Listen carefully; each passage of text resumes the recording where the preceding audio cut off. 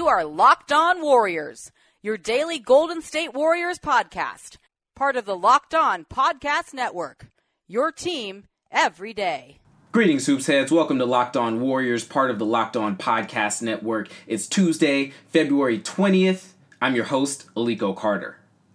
Yeah, we're going to do a little bit of a different format today, a lot less formal. And I'm just going to explain to you what happened over the weekend and just talk to you about my life a little bit because, it's been super hectic. And unfortunately, I couldn't record a podcast on Friday either. So I'm just making sure that with this super late pod, I get in touch with my fans and we're going to be back on schedule tomorrow. But I was down in LA on Friday and Saturday covering some stories for Forbes.com, some different installations and activations that different companies were doing. Specifically, American Express had this dope pop-up in downtown LA called the American Express Experience, infinitely Instagrammable, and I did a big workup on that, as well as Kendrick Lamar and the Killers performing at the TNT American Express Roadshow. Fantastic shows, and that was part of my weekend. But another part of my weekend was that I got super sick on Sunday on my flight back. Before, I got sick in the TSA line, and then I got sick on the plane. And, we're talking just not a great experience here. Just a little bit, things that don't need to be said on the air. But so I get home and I have to work on Sunday as well, Sunday night. So I do a ton of work after watching the All-Star game and kind of like going in and out of sleep, and I just crash all day on Monday, right? Just completely, I'm just out because like my body from the weekend and then from just getting ill, and I don't even know what happened. It must have been something I ate or something like that, but just some grossness. I just needed to recover, so that's why I couldn't get in touch with y'all on Monday. And then, of course, there is my other life, which is I am a grants and development consultant for a number of clients here in the Bay Area, and I have a ton of work to do for them as well. So I'm trying to juggle all of these things and still get in touch with my readership and my listenership, as often as possible. But it's the All-Star break, so we're gonna do things a little bit more informally today. Just want to talk about All-Star Weekend, talk about the game.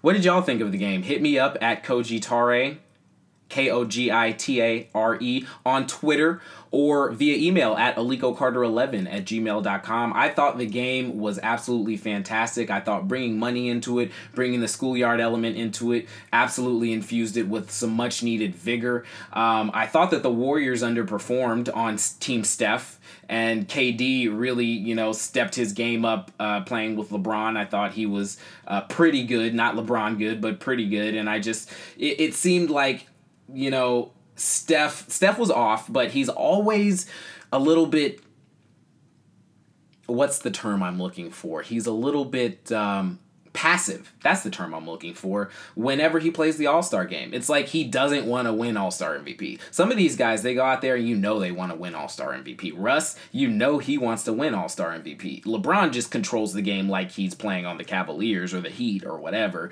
And, KD goes out there and he plays his heart out as well. I thought DeMar DeRozan was very good. But I was looking for more from Steph as far as just usage rate. As he was really trying to get assists, and the assists leader doesn't necessarily win All-Star MVP unless he's also the points leader, as was the case with LeBron in this game.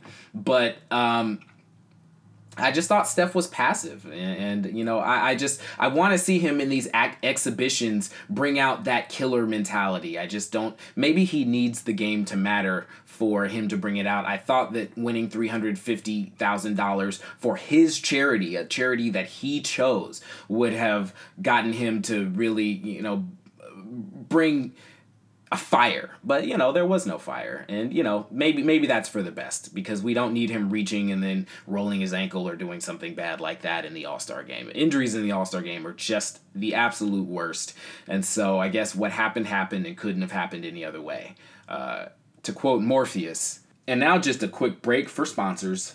I was not at the All-Star game. I was, though, at All-Star Saturday night as well as the Rising Stars Challenge on Friday, and I'll start with the Rising Stars Challenge. That game was competitive, even though it wasn't. Even though the world team kind of smashed the USA team, they were really going out there and going up against each other, and they were really just kind of like, like, I want to be remembered for this. Especially Buddy Hield, who really wanted the MVP on the world team, and Bogdan Bogdanovic, who just shot the lights out. He was taking Steph shots, just draining them. It was really exciting and a well-deserved MVP for him. Joel Embiid, Ben Simmons all played well. Kyle Kuzma on the other end was absolutely exciting, and his hometown fans really, pushed him up. A lot of coos out there, and it's a great basketball town, Los Angeles. But not a packed house for the Rising Stars Challenge, as it rarely is. But All-Star Saturday night, though, especially after the Skills Challenge, which I was not present for, really, really got into it. I thought Dennis Smith Jr. was robbed a little bit for some of the acrobatics that he was able to put up. I thought some of the dunks that got 50s didn't deserve 50s. I thought Donovan Mitchell wasn't necessarily... nobody could do that dunk as well as Vince Carter did that dunk. I thought it was a reasonable facsimile, but I don't think it deserved a 50, and I thought that the tribute was not as good as Larry Nance Jr.'s tribute to his father. I thought the Black Panther mask that Oladipo brought out was pretty dope. I just, it wouldn't be the slam dunk, I guess, this year, the Verizon slam dunk, without an upset. Of my opinion, I thought, that year that Aaron Gordon went up against Zach Levine, Levine, Levine was really, really good, but I thought Aaron Gordon was robbed that year. And, it just happens the way it happens, and it's a dunk contest. It doesn't actually matter. The 3-point contest was absolutely special. Some very weak scores posted by some very good shooters. It's tough to go out there in front of 20,000 people. That's what they say. It's tough to do it in real life. If you're doing it in practice, you're just stroking it. It's whatever. And I think that's why Klay always has, a step up. And going back to what I was talking about with Steph in the All-Star game, he was bricking shots, and, he's out there at the All-Star game. It's big for him.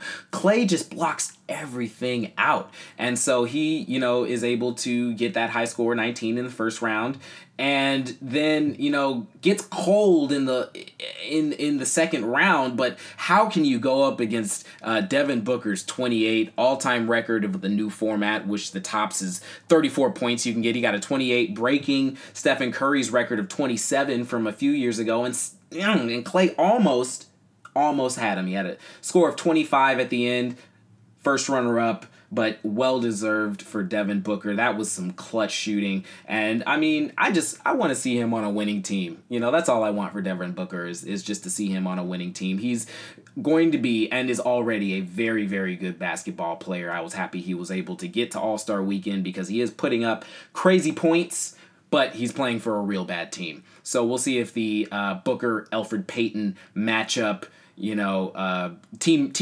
partnership, bears fruit over the next few years. But the Suns haven't been great, so it's nice that they got a chance to shine. Klay, for his credit, man, he's got ice water in his veins. 25 is a great score, and in most years wins the damn thing. But there was a lot of other stuff that went on over the weekend. A ton of community service. The NBA Cares Day of Service coincides with All-Star Weekend, and more than 3,000 people associated with the NBA were out there in the Los Angeles community making things happen. A ton of charity giveaways, including the $350,000 and $150,000 apiece to LeBron's and Steph's chosen charities, but also $4,000 for every four-pointer made in the celebrity game. It was shaped like a Ruffles ridge, so Ruffles gave away money. $1,800 for every $1,800 for every assist given away by State Farm in the All-Star game, and just a ton of other really, really cool events. I was able to cover an event organization called the Hidden Genius Project, which has partnered with the Warriors in the past, was actually down there in Los Angeles, and they're from Oakland, but down there in Los Angeles doing great work with Kaiser Permanente, who also has a relationship with Stephen Curry, just getting kids to see the interactions and similarities and overlapping themes between sports and technology. And they were able to do some cool events like programming robots to shoot baskets or go around screens and stuff, and do some other really cool stuff too, some statistics based things. And you know how much I love stats, so that story will be coming out probably later this week. I have a conference in Palo Alto later this on Thursday and Friday, so I'm going to try to have to fit everything in. Bear with me as I do that. But you can expect that story about the Amex Roadshow, TNT Roadshow series tomorrow morning. And then there's going to be a few other stories that I'll be filling you in on. And we'll be getting back to our regular schedule tomorrow as well. We're going to have a guest tomorrow, a good friend of mine who writes for Trend Basket. His name is Sergen Kumas, and he covers the Philadelphia 76ers as well as the wider NBA. So we're going to talk All-Star break. We're going to talk Sixers. We're going to talk Dubs, and we're going to talk a little bit of everything. It's probably going to be one of those longer shows, so stay tuned for that. I was just on the phone with him earlier today, and a 5-minute conversation turned into like a 30 or 40-minute back and forth about everything NBA, so it's going to be a fantastic conversation. Definitely check his writing out as well. He does write. It's a Turkish publication, Trend Basket, so he has that kind of international flavor about it that's really interesting, and he's covered not just the 76ers, but also a number of other teams, the Suns, the Magic. On Thursday, it'll be just me again. We'll be previewing the game against the Clippers. We're back to basketball, people, and the Clippers have been playing well. But everything changes after the All-Star break, and the Warriors, I have a feeling, are going to be very fierce. We'll also do our Throwback Thursday segment, and then we'll go around the NBA in the third and just make sure we're up to date on everything that's happening in the association. Thanks for listening to this very late, somewhat short podcast, and thanks for letting me do my little informal thing. Have a wonderful next few days.